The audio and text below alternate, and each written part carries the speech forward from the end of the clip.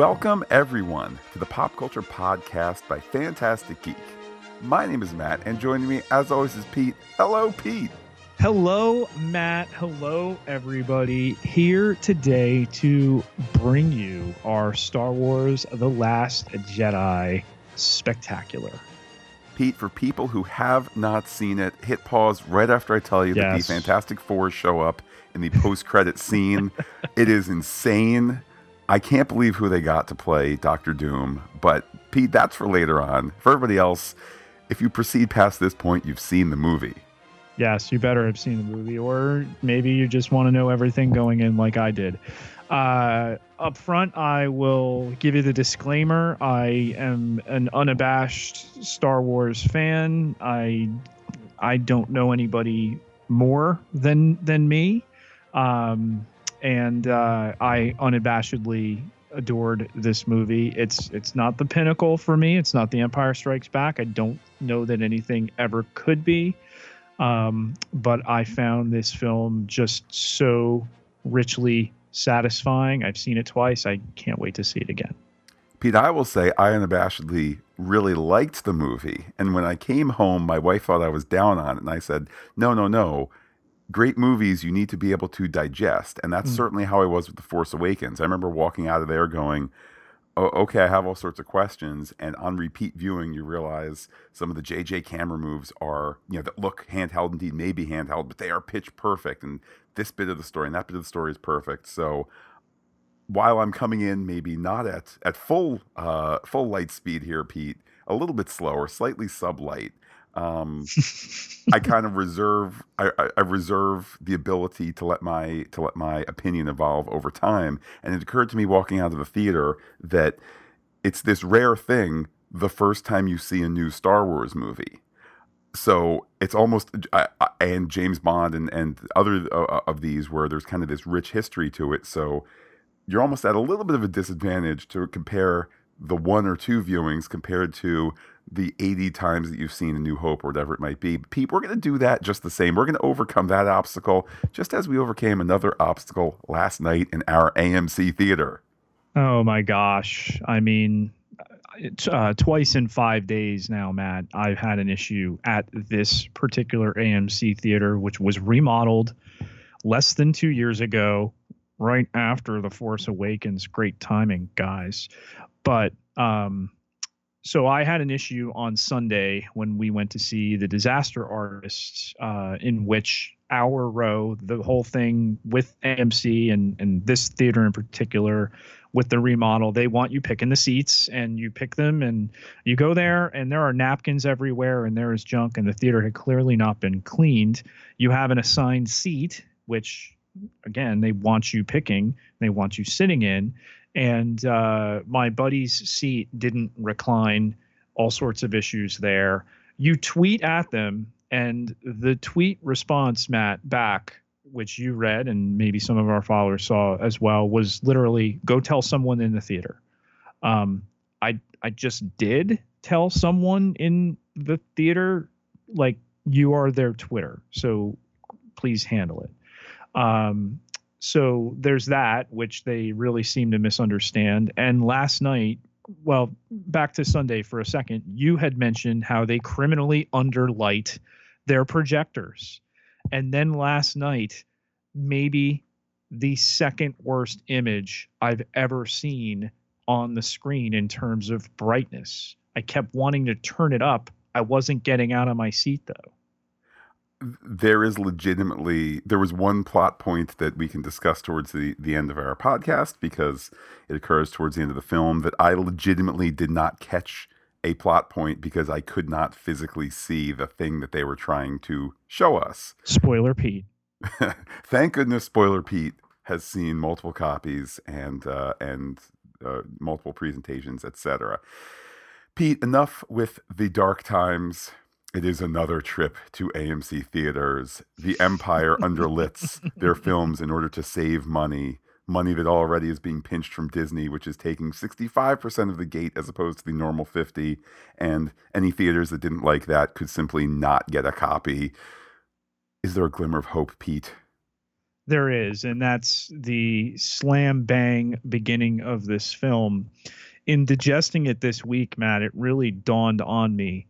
These last two movies are one gigantic story, pretty much without any kind of stoppage. You could watch them directly, and yeah, we get the slightest bit of repeat just for if you're coming in cold with Rey arriving on the planet of Achto, and Luke promptly throws the lightsaber over his shoulder there.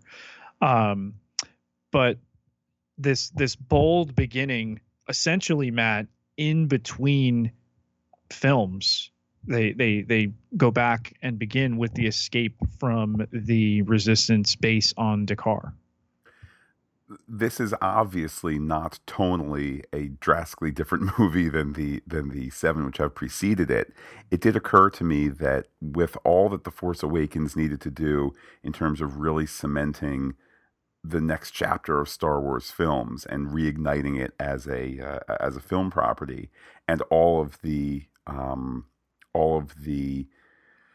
callbacks and echoes and nostalgia stuff that J.J. Abrams is so great at, sometimes to his criticism, although I think I've really come to enjoy The Force Awakens because of all of that stuff.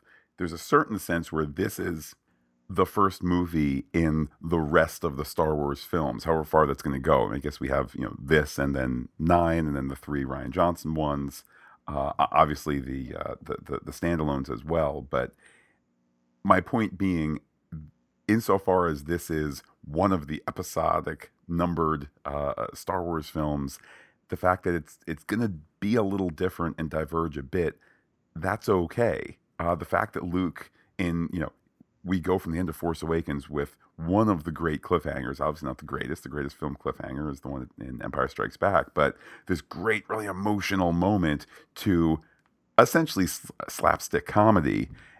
To me, that's a bit of a sign to say, get ready for not treating the previous 7 films as a sacred text, which we'll talk about Jedi sacred texts later, but treating the previous films as a changeable, mutable thing, and we're going to continue to change and evolve under the Star Wars umbrella. And isn't that at the heart of this film one of the two central themes? You've got to let go, both on the light side and on the dark side. You've got to let it die. You've got to kill it, Matt, and move forward for it to be this new thing. And when you think about the Buddhism and the Dharmaism that the Jedi were essentially made with, the idea of letting go of things, of not holding them too tight, and what's happened to Luke here. He's held on so tight to these teachings that his failure has pretty much paralyzed him, that he's gone to this island to die. And then you look over at the other side with Kylo Ren, who is so stuck in the mode of, I got a boss I really don't like. I should be the boss. Oh, hey, there's this new girl. We could start something new and different, which is the apprentice master relationship that every Jedi and Sith has ever had. So I think it's both. I mean, this is the breaking of the wheel, but at the same time, they make 2 new wheels. And by the end of the film, and we'll get to that, coda in a little bit, there is so much open possibility moving forward, yet the reverence for what's come before remains. I shall save my harumphs for that coda when the time comes. I like that, despite the fact that this is still obviously a Star Wars story, and one of the main ones, mind you, I really, really like the smallness of the story arc. I can't quite put it. The fact that we go, the main heart of the film, we go from escape Dakar, end up in what appears to be the middle of nowhere, and then end up on what planet, Pete? Crate. Crate. So salt mineral, beautiful set design with the red rock and the stalactites and the salt on top of it, which has already become a meme. I I appreciate that they didn't set out and say, no, no, no, we must do the tour of 1,000 locations. I mean, yes, there's the Right. side.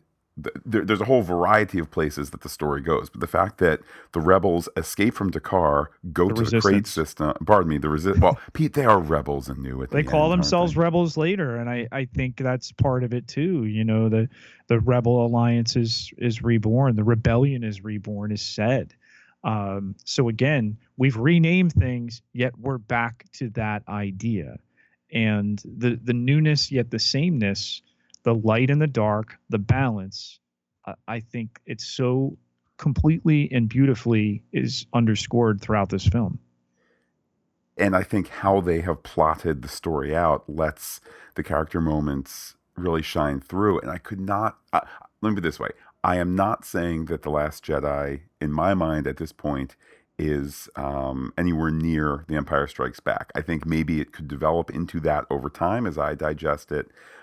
We shall see. But I remember being a kid when the original trilogy came out on tape, and I was properly seeing these films for the first time, and you watch Empire Strikes Back when I was 7 or 8 years old, and it's like, why aren't they all together hanging out again? There are these separate stories. Okay, I guess Han Solo wants to kiss Princess Leia. Whatever, I guess that's a thing. And then why is Luke all the time at the boring planet with Yoda? Like, let's get back to real Star Wars. Obviously, now I have a more mature view of Mhm. things, but my point is, this movie had some of that, which I'm trying to take my child mindset and now express it through an adult mindset, which is I appreciate Empire now because it does split up the group and because it does give them opportunities to grow, even though every single moment isn't action adventure. There are these character moments.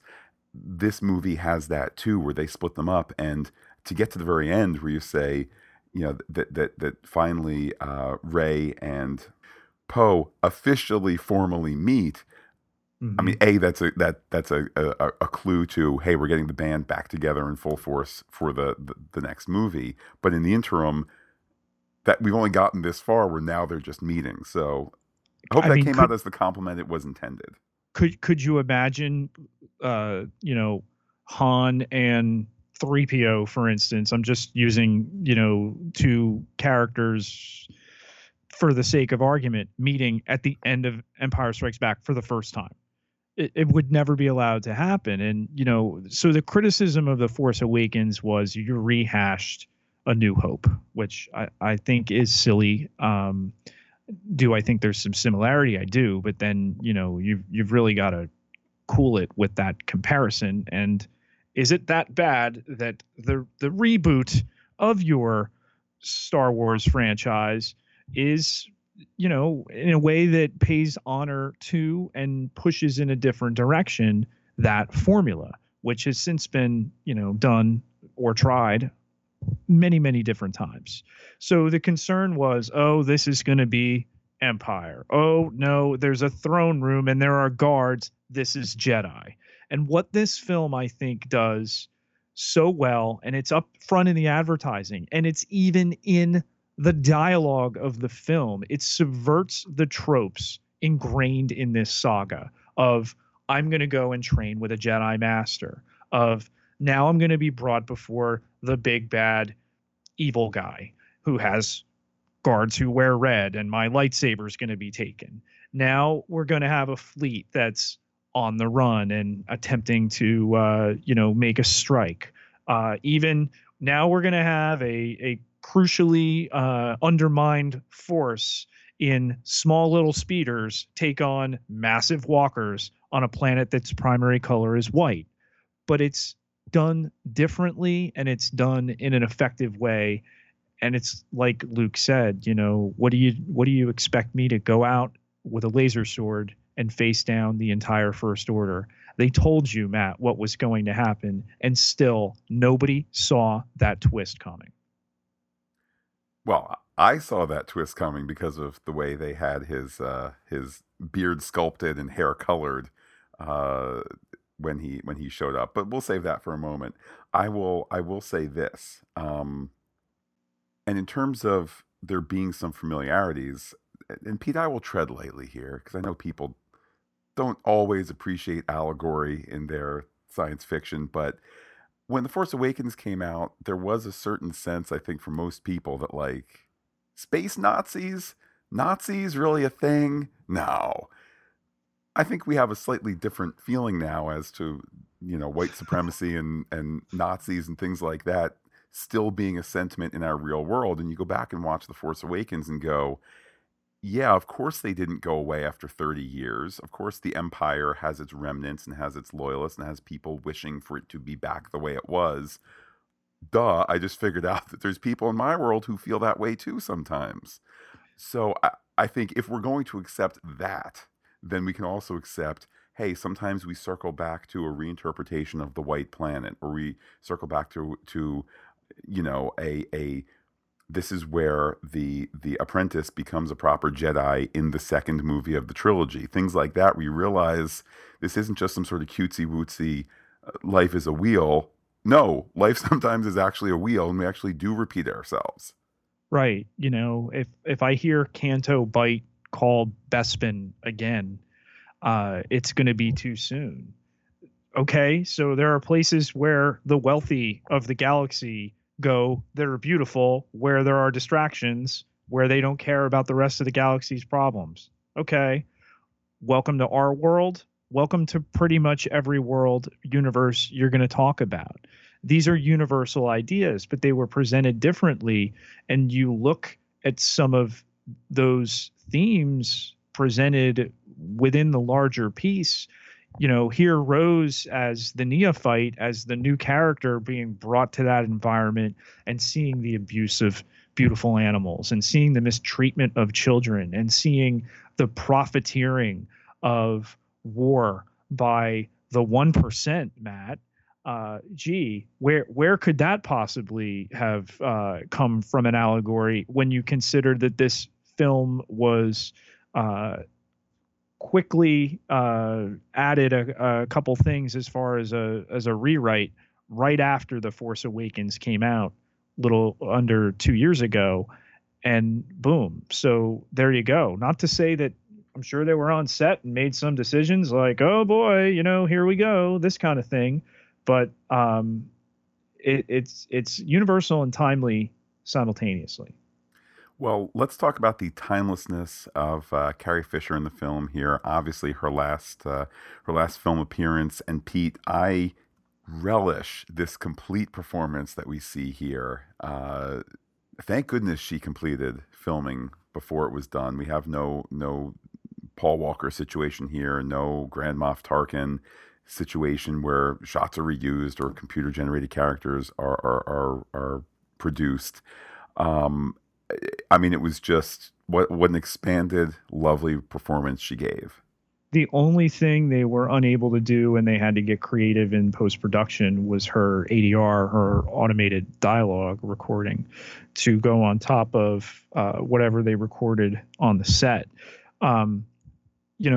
Fate has a funny way about it, Matt, and here we were just short of a year ago for Rogue One, and within days of her digital doppelganger showing up at the very end. Spoiler alert if you haven't seen Rogue One. If you haven't, stop, and I just ruined that for you. Will they get Spoiler, those plans of the Death Star, Pete? And she has that unfortunate heart attack and on the airplane, and she is off life support a couple days later, and then her mother dies the very next day. I don't know how you can term it any way other than a broken heart, and just the outpouring, and that is clearly the celebrity death that I have felt the most to this point. Knock on wood. Because I'm a Luke Skywalker guy, and in this movie, it's a movie that's put out for the masses, but this movie was phenomenally personally sent, I feel, to me in terms of, what goes on with him and to him. And the whole idea that Fisher is in this, is it her greatest Star Wars film? I mean, you look with hindsight being 2020 that it's done now, that she will not be in anymore.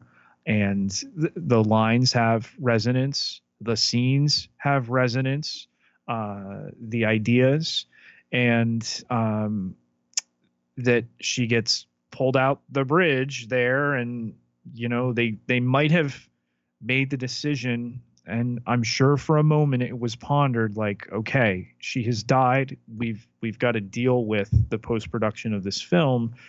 Do we make that it? Is that the end of her story? She gets pulled out into space and she's a casualty. But you think what it would have necessitated going forward with the rest of the film. She's in other scenes with Rey, with Poe, with Laura Dern, with all these other characters. They would have had to reshoot those. And I think you've got to be true and authentic to everything you recorded with her. That being said, and we'll talk about it towards the end, they have a massive, unenviable task headed into that ninth movie. She will not appear via CGI. They have stated that. There will be no recasting of the role. And I just continue to roll over my mind. I mean, I knew for a long time she survived this movie. What you do here, I just don't know. I think it's to the benefit of the production that they will have had 3 years to figure that out. And I think just like with Paul Walker in the Fast and the Furious films, you give the franchise a little story benefit of the doubt. Like I know, for example, with Paul Walker, some people say, "Oh, well, it's a shot reused from the second movie where this and another shot here. You could see how it's a double because his back is to the camera."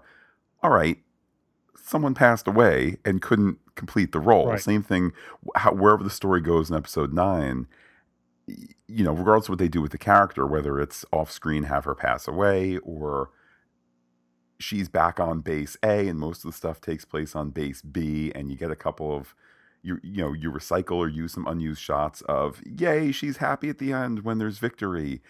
No one's going to be like, oh, come on, why didn't you do a better job?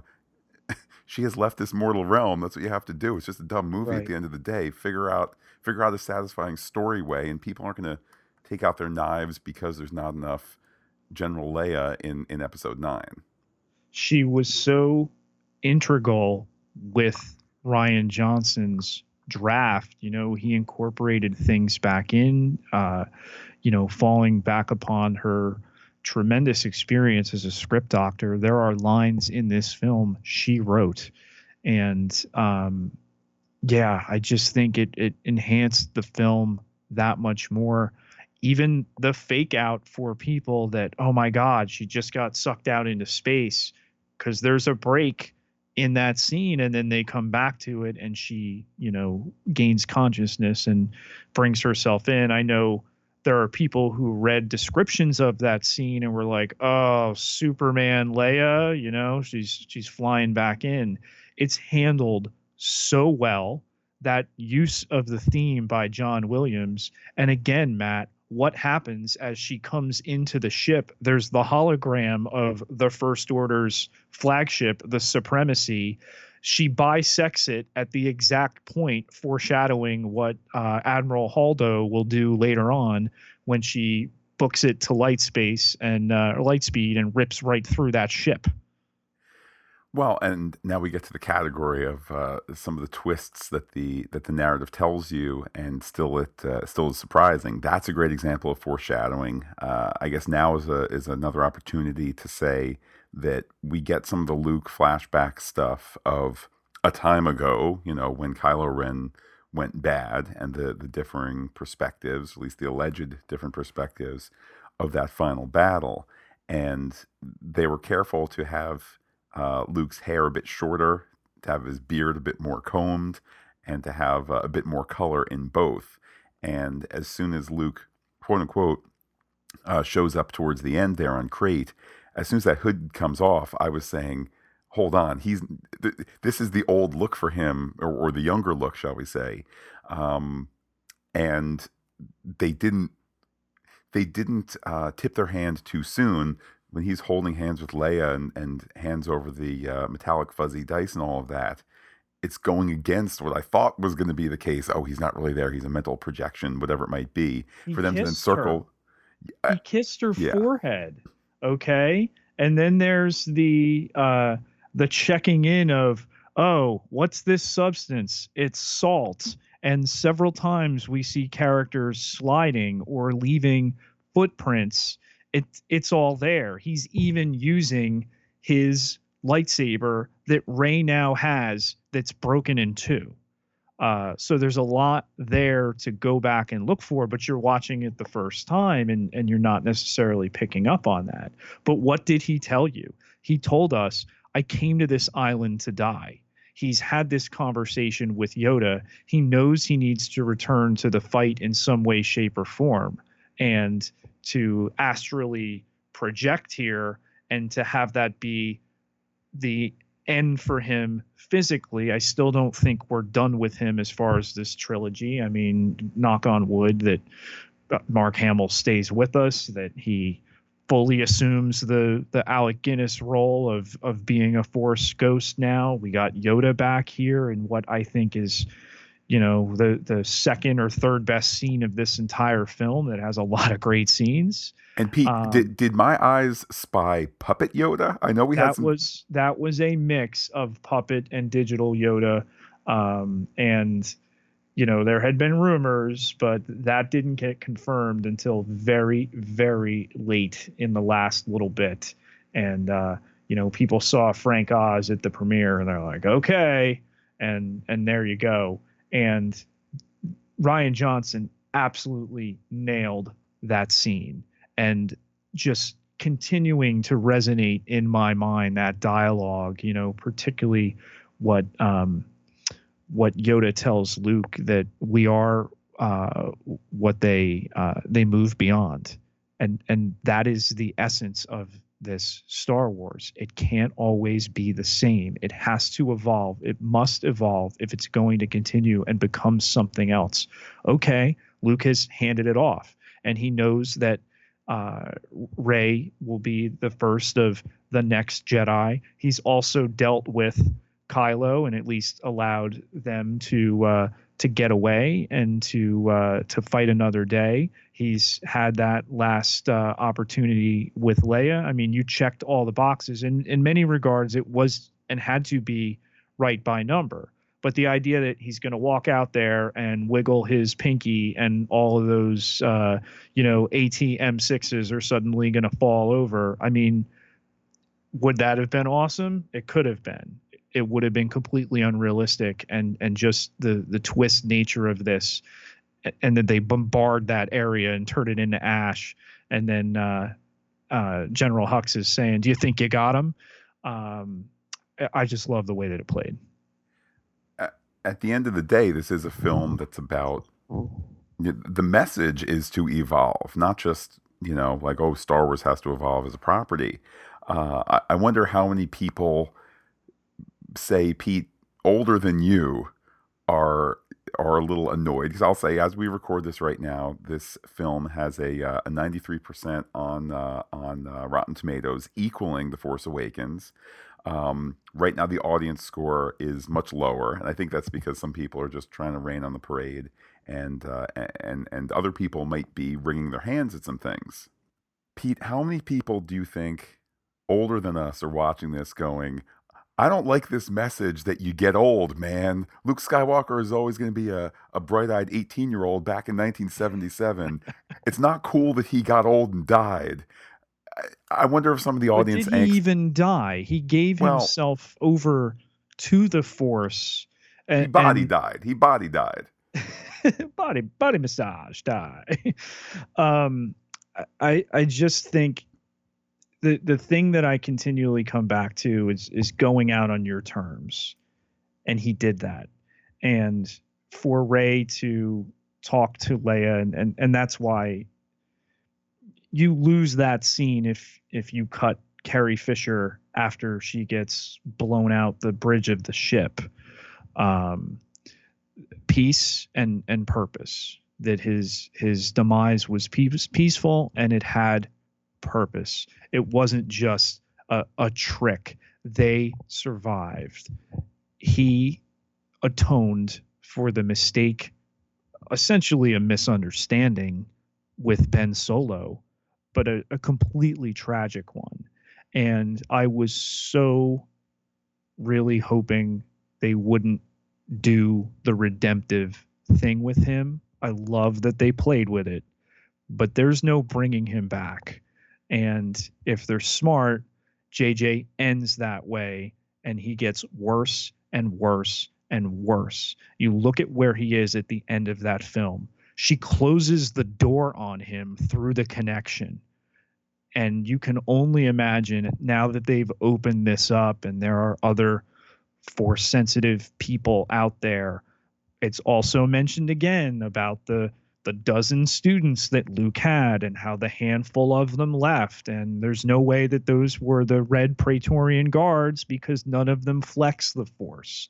So those Knights of the Ren are out there someplace. Do you go back to them? Does he train new ones? Can Rey suddenly, help other people who don't know they even have the Force or develop the Force? Can Finn wield it all of a sudden? That was the concern. Oh my God, he has a lightsaber, like Han Solo held a lightsaber in Empire Strikes Back.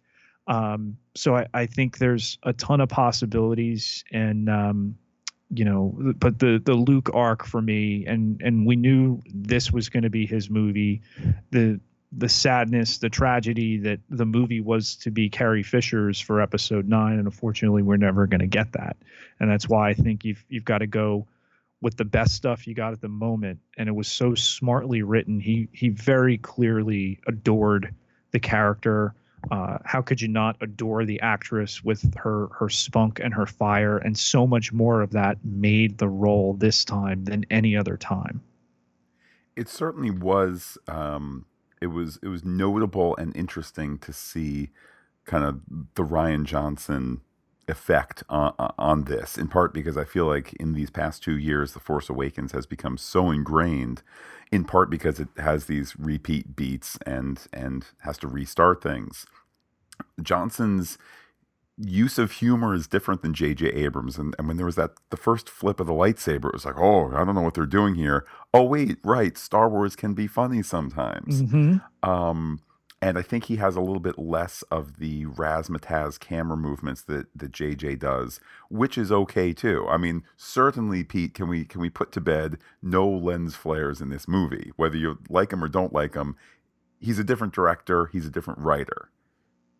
Yeah, and somebody new to the franchise, somebody with a certain look and sensibility. I think there's more wit in this film than any previous offering.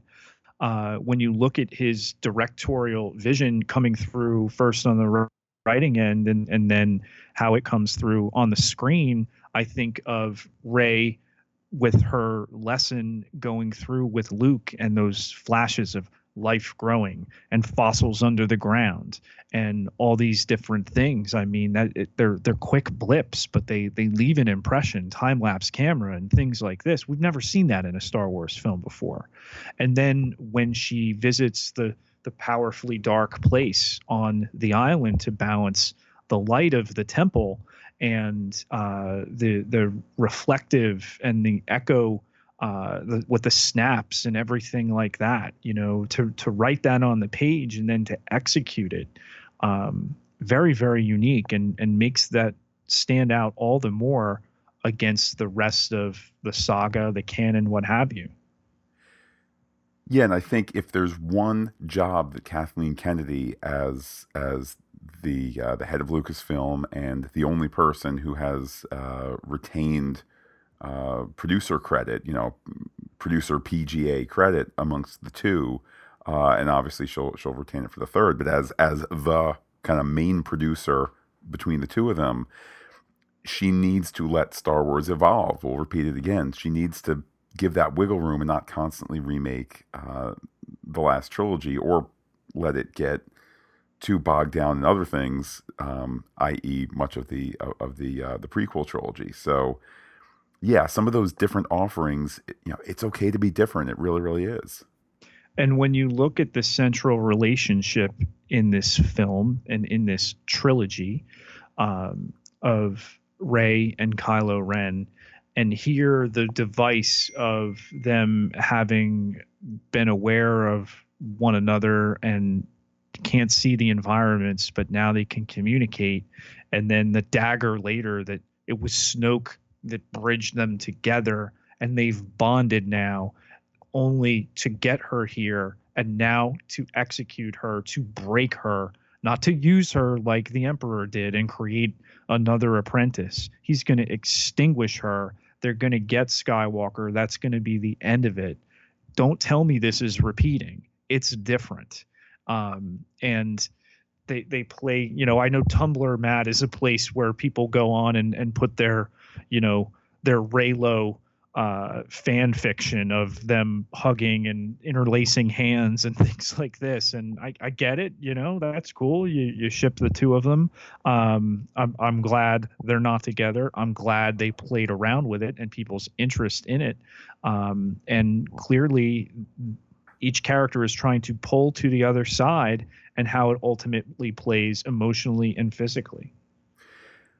If you don't understand, or if you didn't understand before this movie that Kylo Ren is a bad guy, and at the end of this movie, you still ship Kylo Ren and everything because you think the movie's about Kylo Ren, then I don't know what to tell you. You're not understanding the narrative as presented, which is Kylo Ren is a bad guy. And yes, Adam Driver's a handsome fella.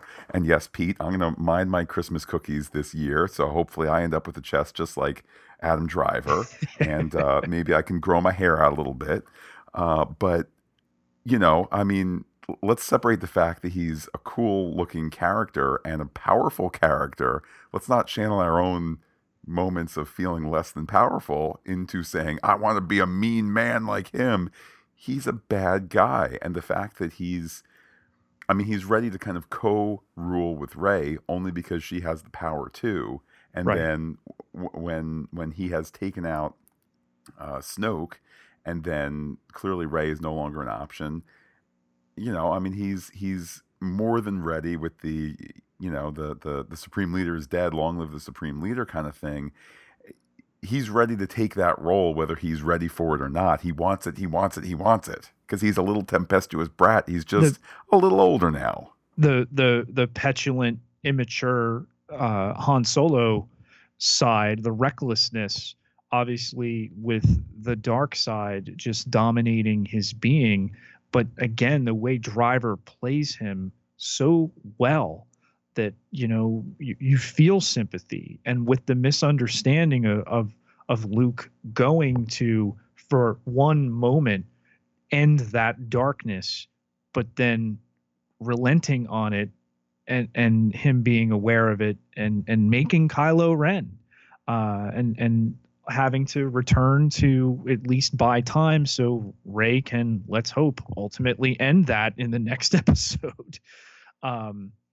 Yeah, I can't say enough about what they did there. I also can't say enough that we have this female protagonist who is sympathetic towards his plight, who wants to see his side, despite the fact that she watched him murder his father and confronts him on it, and who makes her own choices and does her own things and is strong in a way that she does not need him, that she refuses the overtures to go to the dark side, to be trained by him, that clearly were meant for the character to feel conflicted about.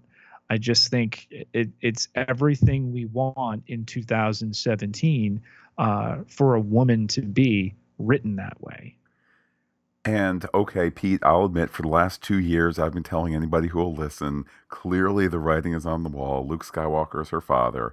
The fact that they, A, went against the obvious choice, and B, and most importantly, said to everyone out there, perhaps most importantly, the young women out there, but said to everyone, it doesn't matter where you're from, you can be special too.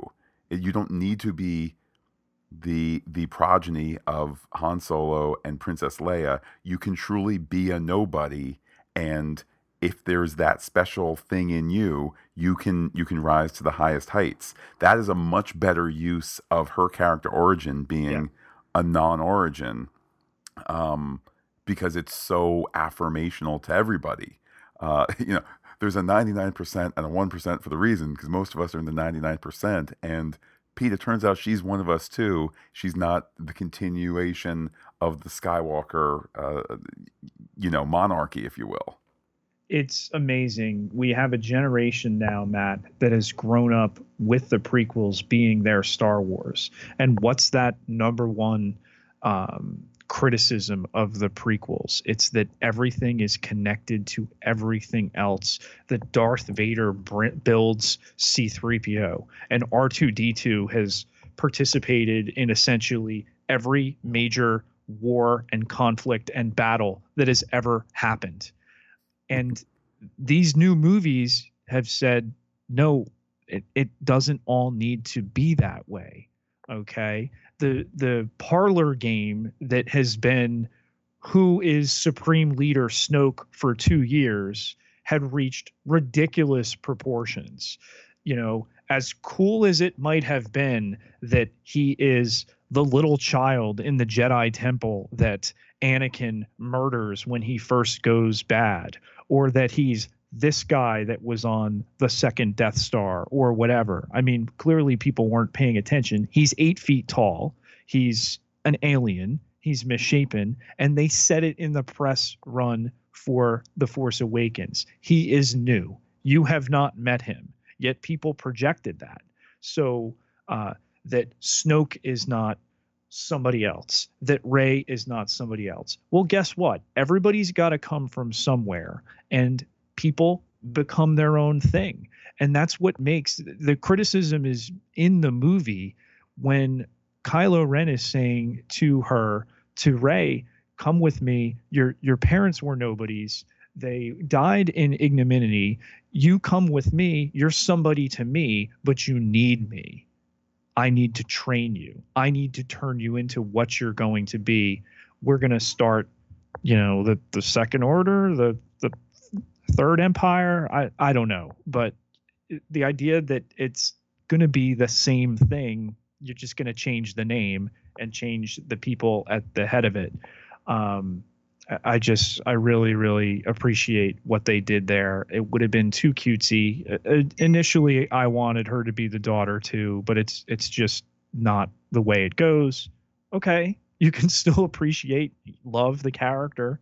I'm so interested to see where they're going to take her. Are we going to see her as, the Return of the Jedi, Luke coming into her own? Is she going to make her own lightsaber with what's left? Is she going to solder that back together? Is she going to turn her staff into a double-ended lightsaber, really long, that we've never seen? She is her own person, and I'm so interested, with Luke no longer shadowing over her, with Han Solo, even unfortunately with Princess Leia no longer directly over her as far as Carrie Fisher's presence.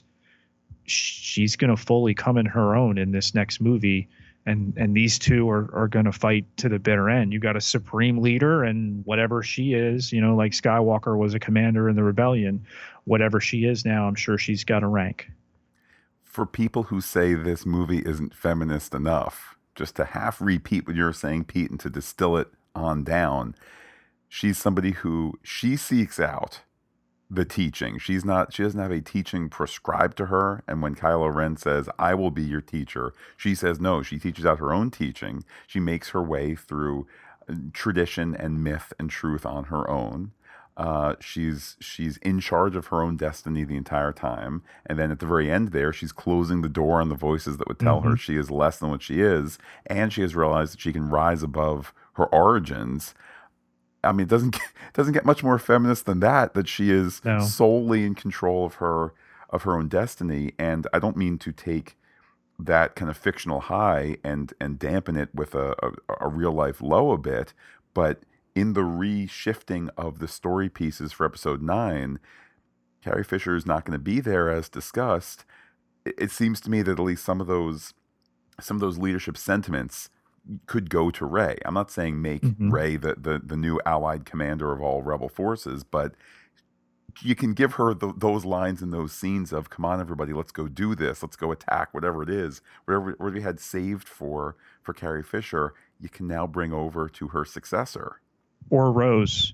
Whatever you're going to do, you have very, very strong female characters here. But you talk about the refusal, but right there, the team up between Kylo Ren and Rey at a time we're still not sure. We're still at like the half to 5/8 way through the movie.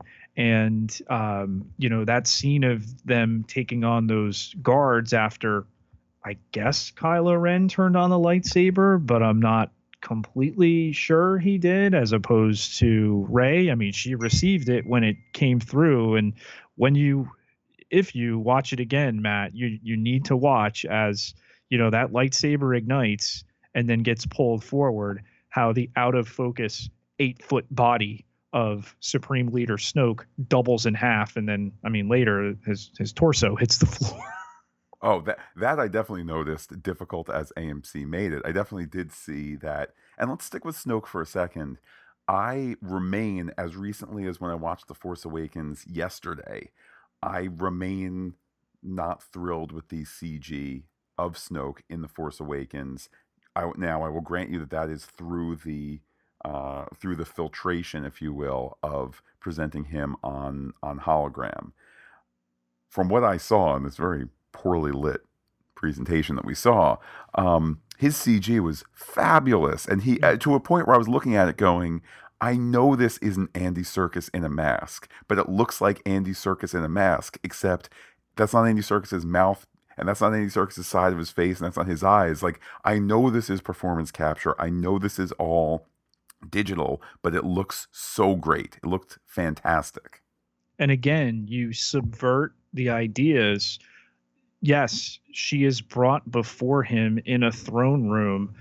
This is shades of Jedi, yet that you kill off what a lot of people considered was going to be the big overarching bad guy for these 3 films, the Emperor, and now you've made the Vader character the Emperor, yet still very conflicted and unhinged in a way that he's continually reminded, you're not Darth Vader. And the scene early on where Snoke berates him, take that stupid mask off, you're unbalanced, all these other But Pete, things. that was going to be my Halloween for the rest of time. I was going to It's wear the mask too. it's abusive. Well, look at the way it goes. You kill him now, and now right, somewhere in a galaxy far, far away, Matt, although it was a long time ago, so the story's going to take us 18 months until it reaches us. Kylo Ren has made a new mask because now his non-Han Solo Force daddy doesn't berate him over it. And if you notice too, they played up the voice effect. It almost sounded like it was malfunctioning or Yes, just yes. made it sound worse. Like you agreed with Snoke, take that stupid thing off. The petulism and the abuse simultaneously, and they made us agree with the abusive dad. I will disagree with the one point that I don't think episode 9 shows him in a new mask for a variety of reasons, including I think it suited the Force Awakens story to have Darth Vader mask, and then you realize, oh, Darth Vader disciple, and then all of that. And that movie really plays with the reveal and what is the hideous beast under there, like we did with Darth Vader. And then, oh, the hideous beast is actually the rather handsome fellow from that HBO show. I think, and I read that scene where he smashes the mask, and then it's dead mask on the floor, broken forever. I read it as very forever, in that now it's time to let this actor out of the mask, let this guy out of the mask, and just kind of he doesn't need the mask. The story doesn't need the mask for the mystery, and the actor doesn't need it because you recognize his face and he's not a hideous beast, and you don't need it for any purpose. So I read the mask as gone forever. When you consider it's like 80, 90 minutes in The Force Awakens until you see him out of that mask, and really he's only in a handful of scenes without it on. And okay, the affectation of the scar, even though they did move it, you can go and look. It moved between movies where he's struck and where he winds up with the scar. The physical reflection of that conflict, and even with the robot Band-Aid early on when he gets into that, they've done a tremendous job with Adam Driver, and he's become rightly a superstar based on this. Everything about his Marine past, and just the quiet, brooding grace, I say oxymoronically, that he brings to the press junkets, because he's the guy that, it's not that we love to hate, that we must hate. Everything about him is hateful. And when you return to Luke's arc and that Return of the Jedi at the end of the film, and the elaborate ruse that he has survived this bombardment, that he just brushes his shoulder off, that now Kylo Ren, lower the shuttle, I'm going down there. Huck says no, he throws him into a wall. The guy is unhinged. What is his first order gonna look like when we see that in 18 months? That I think they're just going to be like a rabid dog. And I'm really, really excited to see the horrible thing that he can become, because there is no going back. And Luke knew that. He redeemed his father. Here, Leia admitted, and he admitted, I can't bring him back. Letting go. It's like addiction. People, they have to want it. I can bring you to rehab, Matt, but you have got to want to get better. Otherwise, we're going to have to disagree about your wellness, and, you're going to figure things out on your own.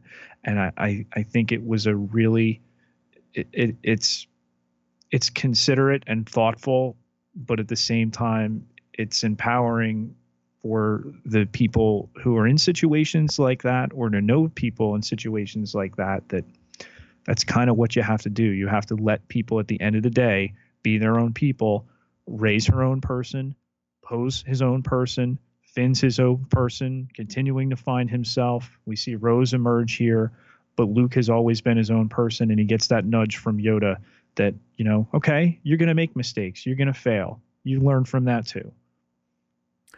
I can't help but think that this film was defined by the time it was made in, and to really hammer home this desire of Kylo Ren to get back to the way things were for Grandpa, and to not let the universe change, and to really hammer home his just blind rage, I think is a factor. And also the fact that we end, yes, with the spark of hope, but that we see the rebels turned resistance now, then, rebels again at the end, but we see them whittled down to enough people to fit on the Millennium Falcon. Yeah. I mean, it goes from 400 people to 30 before they add the spark and add a little lift at the end. I mean, I can't help but think, Pete, there have been times in the last 13 months where I've sat here and said, how could this be? And I think that they were really trying to drill down to that feeling. I suspect perhaps some people in Hollywood felt the same way. How could this be? And to just say, we're going to get as close to the brink of the unimagined awfulness as we can. And you know what? We're going to have a spark of hope, and we're going to get back in there, and we're going to keep fighting the rebel fight. I mean, look at it in the other direction. There's a reason the resistance has kind of become a rally cry, a cause célèbre when it comes to what's gone on socially, politically. I still maintain that so much of this film was already cast well before the more certain parts of what I'm alluding to. I really don't want to get fully into it with the politics and everything like that, but there's resonance. You can't deny that there is. And as they are writing again, episode 9 right now, Chris Terrio and J.J. Abrams, writers number 4 and 5 on this project, struggling with the Leia question. I'm sure, where do you take Kylo? Does he die? Can she bring him back? Does she even want to at this point? Should she? All of these things. You look at every character with a very fully formed arc in this film. I know we see Finn a little less in this movie. I get it. But we see him nearly run away just to go find his friend in Rey. We see him meet a new woman. We see him go on this mission to Canto Bight. We see him to kind of be swept up in that, having never seen excess to that level before. And then fighting off his greatest nemesis and winning, and then back with Rey at the end, despite the relationship with Rose. So you got a little bit of that tension there. You get R2 back in a pivotal scene. That was a change that was made to requested by Rian Johnson of J.J. Abrams. He wanted R2 to go to Octo rather than BB-8, so we could get the "help me, Obi-Wan, you're my only hope" to kind of spur Luke on. And who would have known, with Carrie Fisher passing, how much more resonant that becomes? Well, Pete, let's talk about some of these new worlds that you've mentioned. Let's start with Canto Bight. We've seen many types of worlds. Certainly the Maz's watering hole is meant to be evocative of the Cantina and A New Hope, so on and so forth. And I know in the novels we've had all sorts of places, including slicers, as they're called, hackers, and some casinos and whatnot. But this was such a high point, just in terms of that idea of new worlds and going to new places. And while most of the narrative is stuck, and rightfully so for story reasons, but stuck, we where we left Dakar, and now they're in the unnamed system that ends up being Crate. We still get this splashy presentation of the galaxy here, or at least a little corner of it in Canto Bight. It was oversold a little bit, I think, in the PR of this being, the Bond part of this movie. I didn't read it that way, but again, that excess, aliens, fancy drinks, boats, beaches, this kind of stuff. I mean, it was shot in Croatia. This city that's essentially meant to be Monte Carlo on the planet of Cantonica, with corrupt police, with other ne'er-do-wells, with the impoverished and possibly even the enslaved, and children among them, amongst drunk aliens who keep popping coins into BB-8 to make him pay out. And used beautifully later as projectiles against the corrupt cops of this world. People have pointed to this part of the movie as pointless. It's the second theme here. It's that idea that, people getting rich on the backs of others, and relentless war. And you're going to tell me that the people that make TIE fighters are bad? Look at this, they make X-Wings too.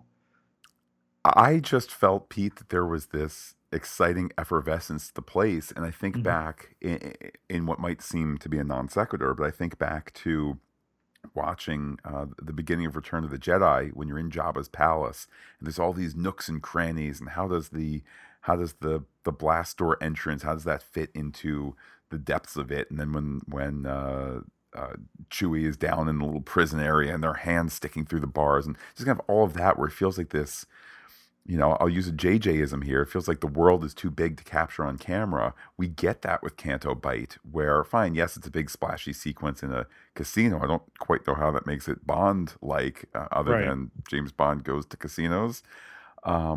But to me, there was just this effervescence and this life to it, and also a reminder. Again, I return to we're in a narrower story here. We're on Luke's island. We're on Snoke's ship. We're on the main ship of the Resistance. That's kind of it. Yep. So it's welcome to have this big splashy other world that looks different. And to have Maz Kanata there in her one scene as she's fending off a union dispute, if that's not a short story or a digital series or whatever, the dishwasher revolt at Maz's new watering hole. I don't know what should be, but sending them looking for the master code breaker, Justin Theroux's little cameo there, only to find Benicio del Toro's character, and to have that work out a little differently. Classic Star Wars in terms of, oh, we didn't get what we want, but we got something we can use. Just imagine, Matt, when you watch this movie again on a properly lit screen, how much of, a really vibrant, rich looking tapestry you're going to be able to see. There was some GIF or some still that I saw on Twitter, and I was like, "Oh man, that casino looks really awesome." As it turns out, and let's just talk for a moment about some of these, shall we say, marketable opportunities that come with any Star Wars film. Yes, Pete, there's going to be the comic book adaptation of Maz's Union Battle, and yes, probably early on, before anybody wrote a single word for the script, there probably was word from Kathleen Kennedy, who got orders from Bob Iger and whatnot. We need to have the toy. What's the toy? The toy became the Porgs. Just as you could also be down with C-3PO's red arm, or down on rather, C-3PO's red arm in the last film is a way to prove to everybody that you got the Force Awakens C-3PO toy and not the one from the last iteration that they put out. That's one way to look at it, and I think that that's true. Another way to look at it is we want this overstuffed universe, and the fact that there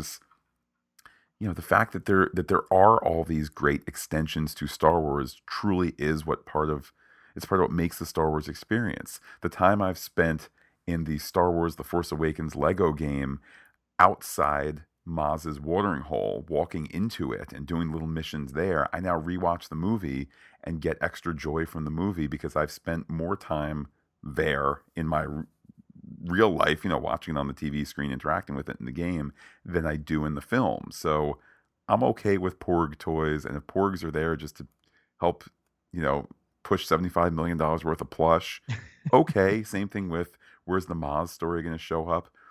Okay, that's okay too. How about to delight and to be cute too? Because these are modern day fairy tales, albeit set in the past, and their audience is not us. It's not the intended audience. They want little kids. I don't. You do look back at the Ewoks a little differently as you grow up. I don't think they were so intently the marketing ploy everybody makes it out. Initially, he wanted Wookiees. He couldn't find enough tall people to do that, so they had to go with little people. And I remember just the intense furor later on about Ewoks, but it's funny. I didn't hear any criticism at the time in 1983 when that happened. Everybody loved them. I am Team Porg. I love the Porgs.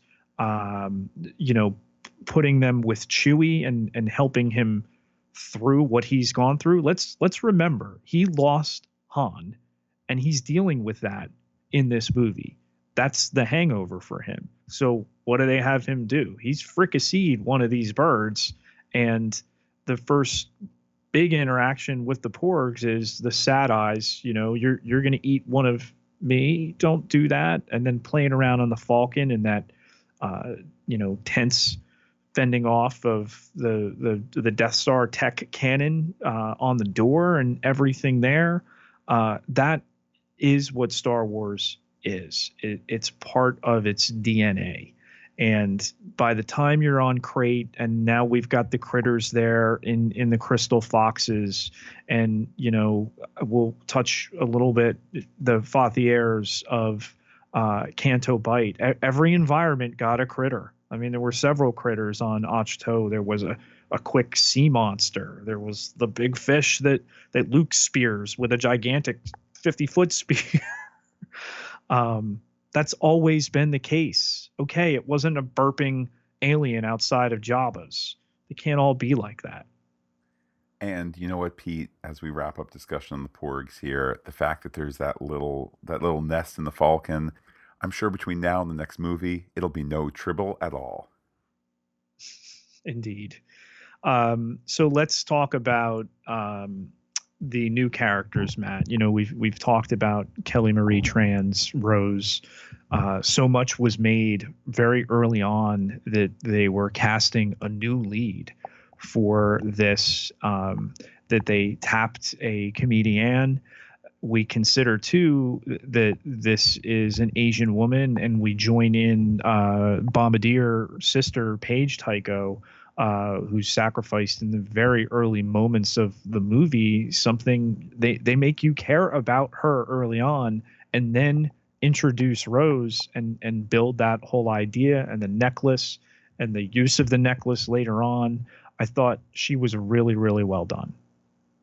Yeah, and I think somebody who you as an audience member can really sympathize with, because she is from the lower decks and because she is a regular person. I mean, if anything, this is a movie that underlines again and again and again, destiny is up to the regular people. It's not the leader class. It's not the trainee of the supreme leader. It's, we've lost General Organa. Who's next on the list of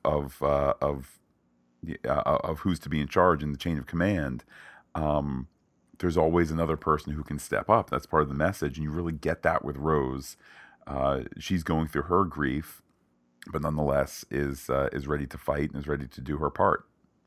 Yeah, and you look at Paige there, a bomber in this last bomber that has survived that early run against the dreadnought with the base killing cannons, and prevents the still larger fleet from being wiped out. And Leia's flagship in the Raddus, which is a nod to General Raddus, the Mon Calamari general in Rogue One. What's not to love about the way these characters are used? Would you have wanted more Paige? Absolutely. But the story on the page demanded her sacrifice there, and it's so much more rich for that. I also really enjoyed the character of Admiral Holdo. I appreciate a bunch of things, including, is Laura Dern really that tall? She must have been in platforms or something, but the costuming made her look so resplendent. Mm-hmm. And the fact that it's not this clear cut, she is a bad leader, we need to have a mutiny because she's bad. No, she had a plan the entire time. Yes, it was not a perfect plan, but it was, I mean, they were essentially out of options, and perhaps a bit more conservative than Poe would like, but there's a reason that she's admiral and he's working his way down the chain of command. And then her sacrifice in the end there, it's just, there's a whole arc to her character, even though she's probably not in more than 6 scenes. I've long admired Laura Dern. I don't think she gets enough credit. This is somebody who's very high up in the Academy of Motion Picture Arts and Sciences. I believe she's currently the president. And, just a tremendous supporting role here. I was so excited when they cast her, and it's like, is this going to be, Rey's mom? What's going to go on? And then what do? They put her, she's an admiral. This is a warrior. And the juxtaposition of the flowing gown, even more so than Leia in a position there, and with the pink purplish hair, kind of reminding people, I know at least visually, of some of the Hunger Games, with the one Elizabeth Banks character. but really, really appreciated. There was great intrigue in those middle parts. They are on the run, just out of the range of the guns of that massive ship. They're running their fuel down. The mutiny, the idea that somehow maybe she's looking to betray them, which is completely a trope within these movies. They played with it really, really well, and it was at the same time unexpected. Can I just, as a quick non sequitur, ask a Star Wars technology question of you, Pete, the most knowledgeable Star Wars person I know? Sure. Um, couldn't some of the First Order ships just have done a light speed jump like 500 feet ahead of where they were? So then now the Rebel ships were in range of They their guns or their TIE fighters or all that jazz. absolutely could have. I know there's one line that they're faster was what we got earlier on. Okay, so they have greater engines or thrust or whatever. You know why, Matt? Because story. Because you tease this out on the end of the blade that they are just out of the range, and that this death march, they're continually dropping off ships. I did not see that coming. The medical frigate gets blown up. This other support ship. Now they're down to nothing. No, now they cloak these little ships and head down to a planet, and just desperate, desperate, desperate. Matt, I mean, maybe in this new trilogy, these two films have spanned what? Perhaps 3 weeks of real time. That's it. You think of the amount of story that's gone into that. And I know there are people in the past who have looked like, all right, a New Hope takes place over how many days? Empire Strikes Back takes place over how many weeks? We got those massive gaps in between. This two movie, part of a trilogy at this point takes place over a couple weeks, maybe even less. Well, let's talk about the ending of some people's stories. Let's talk specifically about Captain Phasma. Certainly nice to see her return. Part of me was wishing for still even more than we got, but I think at the end of the day, she as a character is, in that kind of that Boba Fett niche of, special because you get them so little. Pete, is she dead? She falls into the fiery unseen below, which we've seen before with Han Solo, with the In Emperor, a among others. nearly complete suit that was taking blaster fire off it. So I'm going to say right now, and I know nothing, she survives. But what a character affectation, Matt. We saw her eye, and we could see it through the suit. What if she fell through the flames and everything was salvaged except she lost an eye? And now she returns and the helmet comes off and she's got a crisped over eye there. And she is working with Kylo, and Kylo just completely lets her off the chain. You want him? You want Finn? Oh, you want Rey too? Good, because we're going to go and we're going to gut him and we're going to make it hurt and we're going to make it brutal. I think you've still got the opportunity to bring her back. I know they plumped up that role a little bit more given the Boba Fett effect that we talk about, the really intimidating, cool looking character that's always seems to have just a little to do, not much. Not to overplay it, but they did add this fight and really look to service her in that short rewrite period just after Force Awakens came out. So I'm fine with it. If we never see her, I get it. We still have so much to do in that third film. But I think there's unique opportunity to bring her back. And I love the way too. I mean, if you've read any of the comics and the stuff that's gone on, they've made her just the ultimate survivor. The first Phasma comic makes it that she doubles back while the Starkiller base is being ripped apart and completely scrubs that she was the one that drops the shield. And then there's an officer who knows about it, who escapes, and she tracks him down and eliminates him. we saw the woman who wrote the Phasma novel at New York Comic Con and talked about her influences for writing that role. So they could be done with her. I think you got to bring her back. Well, Pete, let's talk about another character whose fate is currently unknown. That is, of course, Force sensitive stable boy.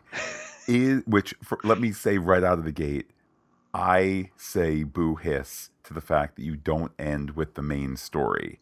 You want to throw in a coda there, that's fine. You want to But avoid a they post. did end with the main story. We saw these children earlier. That character Eden has a name, Matt. He is named. Um, Now, is that kid going to turn back up? Is this going to be 2 years of, you know, my Snoke theory is, my Staple Boy theory is? It shouldn't be. Is it? It will be. This will be endlessly speculated. Who knows? We'll even see him again. But if we've got Rey, who comes into the Return of the Jedi Luke role of really coming to the forefront of her abilities, and now she's got some other people not necessarily training but finding themselves to be force sensitive. I think this last movie sets up as just a army against army, head on, headbutt, everybody using everything they've got against the other one to eliminate it. I think that's what that last film has to be. Does force sensitive stable boy, is that a jumping off point for the Ryan Johnson trilogy? I have to wonder that.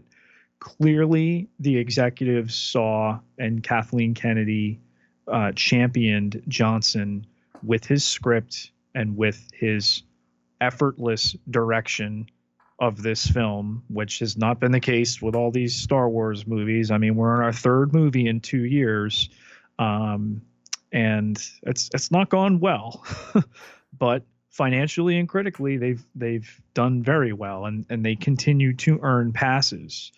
But um, I did, the first time I saw that, think, okay, this could be what comes next, or is he opening this up? They have said it won't be the Knights of the Old Republic, which I know a lot of people speculated. All right, he's going to go way back and tell a trilogy of whether they would resurrect some of the video game characters or even canonize them, whatever it's going to be. I do hope it sticks with the Force. I hope it sticks with the things that we're used to. At the same time, let's really explore it. I just don't know. I think it would certainly be bold. I think it works both ways right now until we know what's coming. And yeah, the future is just so wide open, and that's a credit to what he did. I do want to touch on Benicio del Toro, though. I don't know if we're done with him either.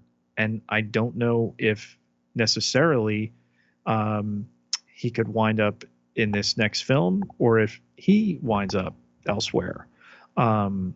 Really establishing him, and this is a name actor, the character never gets a name. His hat has the Arborish saying, the Star Wars language there. It says, "Don't join," and he was known as DJ. And there were all sorts of theories. This is Ezra from Rebels. This is this person. This is that person. Again, it doesn't need to all connect. And that Phasma and First Order paid him off, that he's floating around out there. Who knows? But I think there's a lot of possibilities. It certainly all does not need to connect back. I think there's a certain point where everybody puts their cards on the table, and whatever the forward-thinking plans are for Star Wars after this trilogy, obviously now we know of the Rian Johnson trilogy, but if you're also in secret planning the live action Star Wars for realsies, not the one that was developed in the George Lucas era, to a point where I'm just going to keep showing up for work to develop this as long as George Lucas keeps paying me. But if for the Disney over-the-top online service, whether it's going to be Hulu or not, after this deal with Fox closes, whatever that's going to be, whatever your Star Wars live action is going to be, Do you have a secret contract in place for Benicio del Toro to play DJ in, as the lead of those episodes in Maybe. Star Wars Underworld or whatever the thing might be? I think, and I mention all of this to return to my initial point of now is the time to start to look forward. What connections is Kathleen Kennedy looking to make forward now that they, in the past 2 years, they've undertaken successfully the monumental task of restarting the trilogy in Force Awakens, starting the anthology series of films going. Now you have successfully birthed the second in this new sequel trilogy.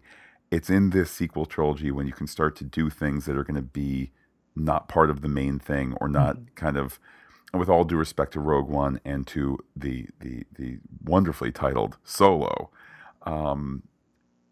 That's kind of the lower hanging fruit, and Hmm. that's not for me to relitigate parts of Rogue One that I didn't enjoy. It's a solid concept for a movie. Hopefully, they learn some lessons about have the script in place before you need to make substantial changes.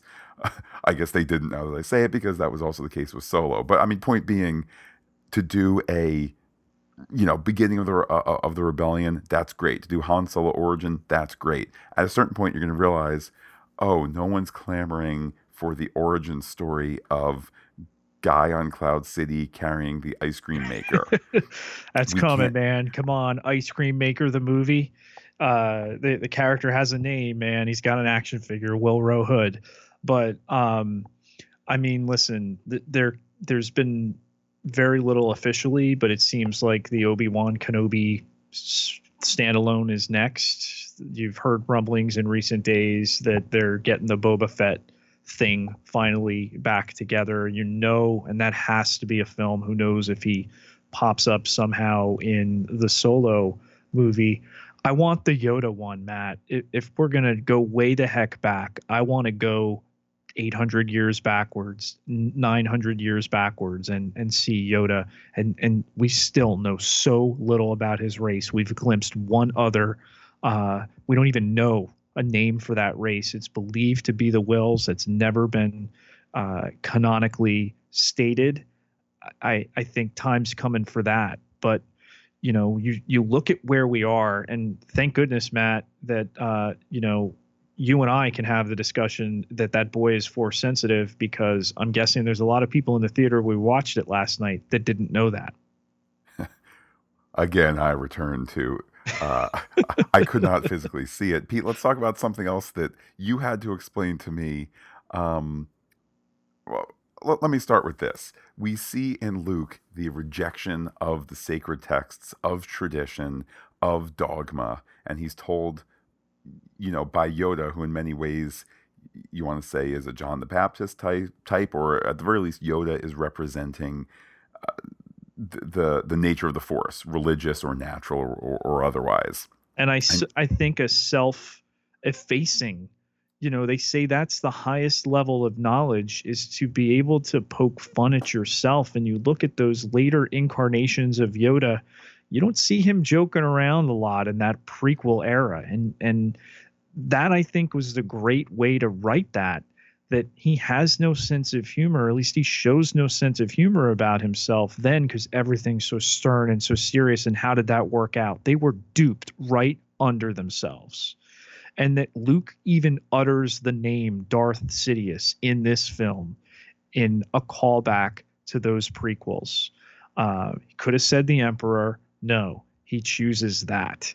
And that Yoda had fought him and fought it to a draw, to escape, to go into hiding, and everything there.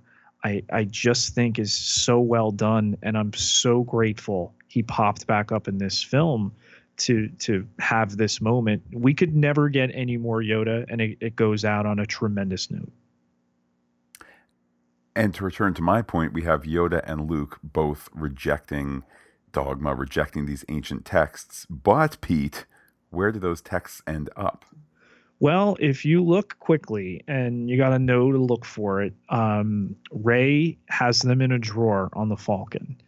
So the idea that Yoda sent the Thunderbolt down, and Luke was going to burn the tree, yet didn't want the text to burn, which I struggle a little bit from a motivation aspect, but it's a small qualm um, that they survived. And does it become a thing with how much we crack open the story possibilities in this film? Does that become a thing moving forward that she can teach people that don't have the Force as a bloodline issue to use the Force? Do you need genetically, we go back to midichlorians, we go back to the demystification of the Force, and now that she's in possession of this knowledge that Yoda had to have known wasn't there, got away. She stole them, Matt. That's the thing that never gets addressed. And I think wisely so to know to look for it. But I imagine Chris Terrio and JJ are sitting in a room in Burbank, or maybe going for a lot of walks in Santa Monica at Bad Robot, and figuring this out right now. It's a wonderful time to dream about what happens next. Well, Pete, as we start to wrap up here, let's talk first. What are your thoughts about episode 9? Obviously, we're going to have, some sort of resolution with Kylo Ren. Hopefully, we can see the First Order toppled by the end of it. Maybe even a montage of all the places where they are now free and dancing and pulling down statues. But what else do you think is ahead for us? I think the one aspect that I think is really interesting. So they put out the call to come help them on Crate, and it was received in multiple points, and it wasn't answered. That's very, very interesting. So much was made that on the press tour here that Lando's not back, that Billy D. Williams is not back. So maybe you bring him back in this new one, particularly since Leia can't come back, or at least come back in the Carrie Fisher performance sense. So I don't know. How do you re-envision Lando? He's going to be a big character in the Solo film. Surely JJ has access to all of that stuff. How do you pay homage to the past and make him new? Has he really gotten his act together? Is he super rich? Does he have a fleet that he can rent to the rebels? What's the interesting thing that would change his character, further redeem him from being the Judas, the traitor early on? Maybe he swoops in all right, hello, Rey, what do we have here? I think Billy D. Williams getting back into this could potentially help to solve that massive Princess Leia problem. I can't reason, Matt, why they have upfront said no CGI. Because I think it was terrible in Rogue One. You and I have disagreed on that, and I remain unconvinced it was terrible. I found it believable, and I think it really works. Even the Tarkin, I find to really work. Do you make the Leia thing? Let me ask you. Let's predict. Is she killed off screen? Is she, she's in the something system and couldn't make it for our grand finale here, but sends her love? Is she abducted by Kylo? Rey goes running headlong into it. She arrives there just as he even more fully goes bad and kills his mom. Where do you go? How do you solve this problem? I think it comes down to this. Clearly, I stand by what I said about the CGI being terrible, but clearly they've decided no new footage will be created. Do they have old footage that they can use to act as a buffer to exit the character out? Such as I said before, she's on planet A, the main action is on planet B. You get a couple of reaction shots for her going, oh no, are you all right? Cut to her over the space radio and voice actress saying, make sure you get back to base A. Do you do that route? Does it come across as tip of the hat, or does it come across as a little maudlin? Or B, do you simply not have her in it? And if she's not going to be in it, then I think the solution must be to have the character pass away off screen and that's that. And I think that they're going to lean towards the latter, and I'll tell you why. Clearly, they had more plans for Leia, and Yeah. rightfully so. But now that that's not an option, here's a story result. You free up a whole bunch of story for other people. So is it that Rose now gets moved to the forefront, or as I said before, is Rey now given some of the leadership scenes of, this is our finest hour kind of speeches? Is it given to a new character to emerge in the Mon Mothma and Admiral Holdo kind of role? Whatever it is, I think that's a better solution to say let's create something new out of this negative, as opposed to really try and, do we have any footage from her from Force Awakens in a outtake that we could then digitally redress her outfit, as opposed to just say she's out, let's go in another direction. And I think Yeah. that's the way they're going to go. I mean, I would hope for some way to get her satisfyingly in that. I think if you leave her out, yes, a terrible thing happened, and at the end of the day, this is a story, but it's a story she's so closely associated with. I love that Billy Lord got an increased role in this. That she's right there at the beginning of the movie. That her Connix character survives there to the Falcon. I want to see her become a regular. I really hope. I have to believe that J.J. Abrams is going to look to make her bigger and bigger and bigger in this final installment. Yeah, it's a daunting question. It really is. And, for the people who are eventually going to see these films and maybe not understand the context of the passing of this actress, you have to wonder ultimately how it will play. And then, oh wow, did you know she made that movie and died in between, but they couldn't kill off her character and everything like that. I mean, let's touch too on the touching tribute in the middle of the credits, Matt, before the lights came on, as the credits were still rolling at AMC theaters in Brick, New Jersey. In loving tribute to our princess Carrie Fisher. I mean, it's just a tender moment. And I think it's the right place to have it in the credits. Yeah. You get to have the exit of this movie has ended, and then now forever in the credits you'll have this, a bit later on, not right with the, you still have to end the Star Wars movie with aspirational end and music rises and cut to the credits and that sort of thing. But just to take that moment to tip the hat to her was really, really nice. So where does this one stand in the pantheon for you, Matt? We're 8 episodes in. We're one standalone, soon two. Han Solo is going to be the 10th movie in this franchise in 6 months. Down the road here. Where do you think this one falls for you? These movies change for me in a way that others do not. Whether that's me, age 7 or 8, so terrified by the Han Solo torture scene in Empire that I pressed stop on the VCR. I still remember it was the first VCR we had. Pressed stop on it and ejected the tape like it was this foul thing. Wow. And then definitely saw Return of the Jedi for the first time. Not quite sure why Han Solo was in the black thing. So to go from that to recognizing Empire at the top of the list, I could tell you that the initial go-round of the prequels, Phantom Menace, okay, good but not great initially. Now I'd say it's just difficult to watch. Attack of the Clones, I loved when it came out. I had on DVD as soon as it came out, rewatched it.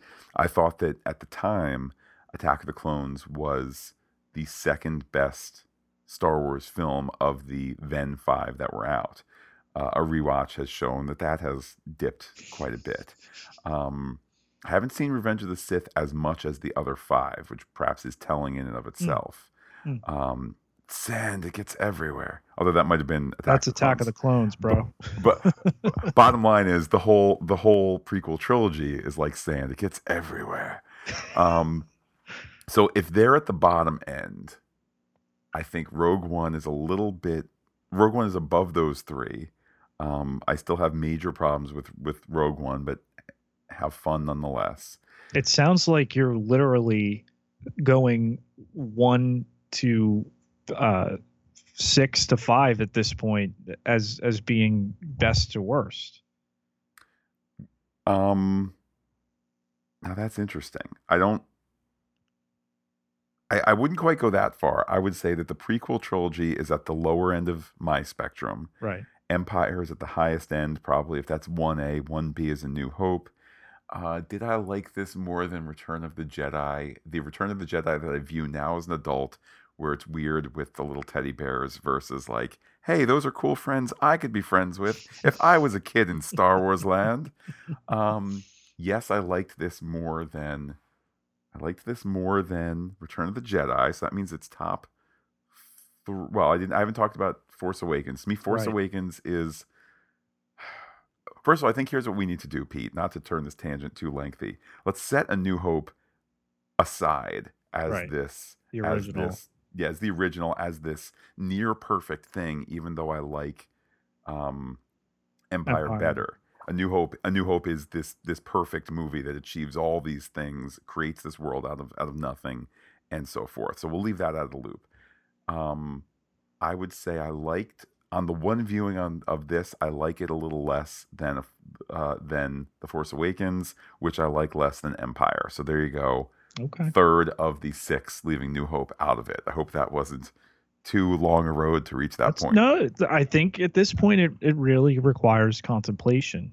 Attack of the Clones has one of my favorite moments in all of these movies. The Yoda gunfight at the OK Corral lightsaber duel with Count Dooku. It just made me giddy to see that for the first time, and still remains such a wonderful memory. The rest of that movie just falls so flat, and the further we get away from when it was made, I think the worse it holds up. Um, I like episode one. I think episode three is stronger, obviously. Still wasn't as pleased as I hoped to be with episode three. And there I thought that was the end of Star Wars. Um, I think that Return of the Jedi would be ahead of those for me, even though I have very, very strong memories of that. It was right in my wheelhouse at 7, 8 years old. Um, you've got I think Force Awakens after that. Matt, I think right now I think it's Empire, and then I think it's The Last Jedi right now. That could change, but this for me, I come back to that Yoda scene with Luke here, and it just spoke to me so much. And yeah, I look forward to further visits to this, and playing it over and over again for the next 18 months, and just thinking about where that goes, where these other movies go.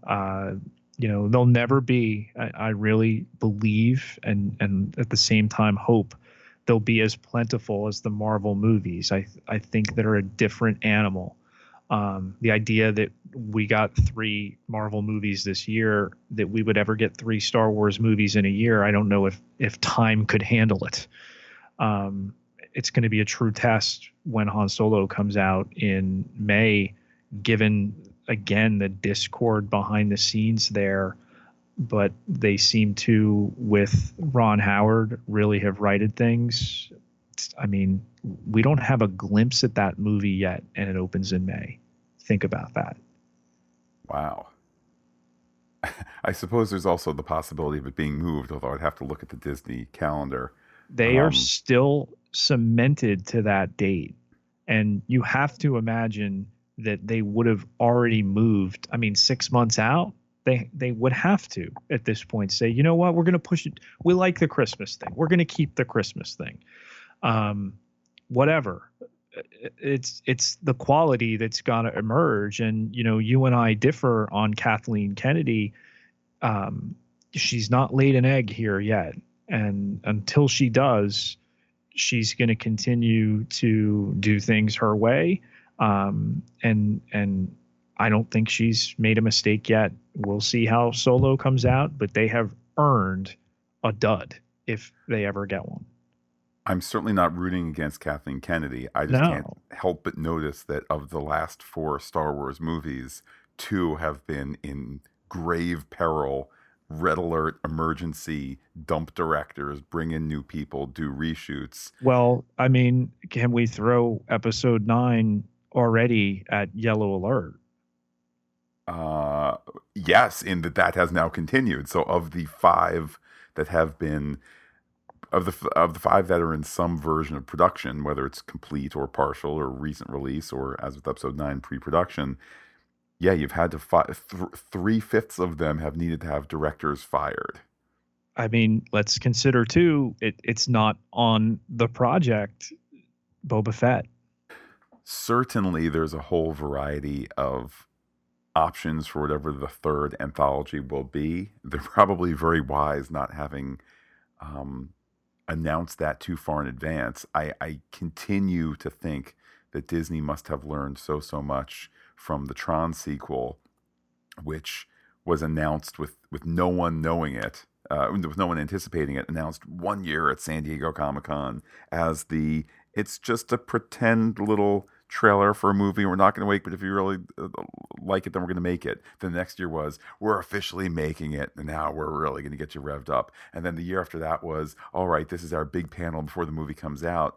And hardcore fans were just exhausted when 3.5 years after it was first announced, the movie finally comes. So I think they're wise to not have said, Ewan McGregor's signed on the dotted line, and you know who else has, Pete? Tamora Morrison, because it's gonna be Obi and the Boba hanging out, like um I mean, can you imagine? We're here at the sequel to Force Awakens 2 years later. It was 3 years every year of my childhood at age 2, at age 5, at age 8 to get those first three of the trilogy. And now we've closed it down to 2 years. Um, that to me is insane, that the level of filmmaking, and these are arguably bigger movies with more moving parts. I know the big criticism that George Lucas, he said this movie was beautifully shot. He said there were too many sets. There were 160 sets made for this movie. for this movie Yes. that took place on the big First Order ship. They Well, I made guess I could see that because you have the First Order hallways and the First you got a Order lot of little bridge. setups. I Yeah. think they, and again, we're past the, oh, it's all CGI, even though, hey Matt, guess what? There's a lot of CGI, but the uncanny valley has pretty much been bridged to this point that we accept it, and they choose their battles. They film plates in wherever they filmed the salt flats in Europe, in that general area, maybe around Croatia, whatever it was. I don't have it in front of me. And everything else was done on set. So, all right, if that's the criticism that the maker has at this point, that there were too many sets, I think we find why, he took the retirement. And I know there's the rumor of some bitterness or whatever, but he took his 4 billion, and he remains part of this legacy. And we'll always have what he gave us, and continue to push it forward. By the way, here's why the Han Solo movie is not going to come out next fall/winter. Here's what's on the radar for November and December 2018. Disney drops in November Mulan live action, The Nutcracker and the Four Realms. That's two on one weekend. I have to imagine one of those is going to move, but whatever. I don't run the studio. 2 weeks later, Warner Brothers drops Fantastic Beasts: The Crimes of Grindelwald. A week and a half after that, Disney drops Wreck-It Ralph 2. That's November. Then in December, Disney drops right in time. In fact, apparently right on Christmas Day, Mary Poppins Returns. There is not the room on the Disney calendar / kid calendar when you factor in Fantastic Beasts, let alone December also has the Bumblebee movie from Paramount. We'll see how well that does. Aquaman as well. Yeah, May is a good choice. 2 weeks after, or actually, I take that back. What's the date in May? For Han Solo, Yeah. is May 21st. No, May 25th. It's 3 weeks from Avengers, which is May 4th. So it's May 25th, which is the date of the original Star Wars. That initial date, or that original date rather, that makes sense. I'll say too, yeah, 3 weeks after Infinity War, that's the perfect amount of space, particularly with, I bet there's not a whole lot coming out in June that's going to get in the way of it. Oh, I take that back, Pete. A weekend after, we'll be busy podcasting 2018. A week after Solo is going to be Deadpool 2. So, yeah, you pick your date, you stick with your date. Mea culpa. Spoiler Pete is right yet again. And Matt, Solo, Avengers, Deadpool 2, we'll be bringing all of this to you. And that only happens because of our resistance, our rebel scum, Matt, our patrons. Indeed. Big thanks to everybody who supported us, who has supported us, who will support us on patreon.com/fantasticgeek. As discussed in another podcast, Patreon has backed off the fee changes that they were going to make. So the level you want to support us at is the level you support us at. No monkey business with Patreon in the middle there. And always so glad to have people's support and help. But Pete, the biggest support out there is that people can talk to you on Twitter. How can the folks out there do so? You can find me on Twitter at Peter, Pieter J Ketelaar, Ketelaar, 9,709 followers. Can't be wrong. And while I am personally on Twitter as Looking Back Lost, you can be in touch with the podcast anytime you like. We are Fantastic Geek. Visit fantasticgeek.com. Email fantasticgeek@gmail.com. Reach us on Twitter and Instagram, where we are Fantastic Geek as well. But wait, Pete, there's more. Facebook.com/Fantastic Geek with the PH, all one word, like it today. Pete, everybody listening to this is listening to the Pop Culture Podcast. We will be back tomorrow to talk the latest episode of Agents of S.H.I.E.L.D. and later this weekend to talk more Punisher, correct? Absolutely. And don't leave out the Runaways in there, Matt. Great times around Fantastic Geek headquarters these days. And Pete, it might not be the last Star Wars that we talk for 2017. We're going to firm up those plans on our secret Rebel base, and we will send out the transmission to everybody. Hopefully people are there receiving and answering. With that, Pete, I will say adios to all the listeners and give you the final The Last Jedi word. No one's ever really gone.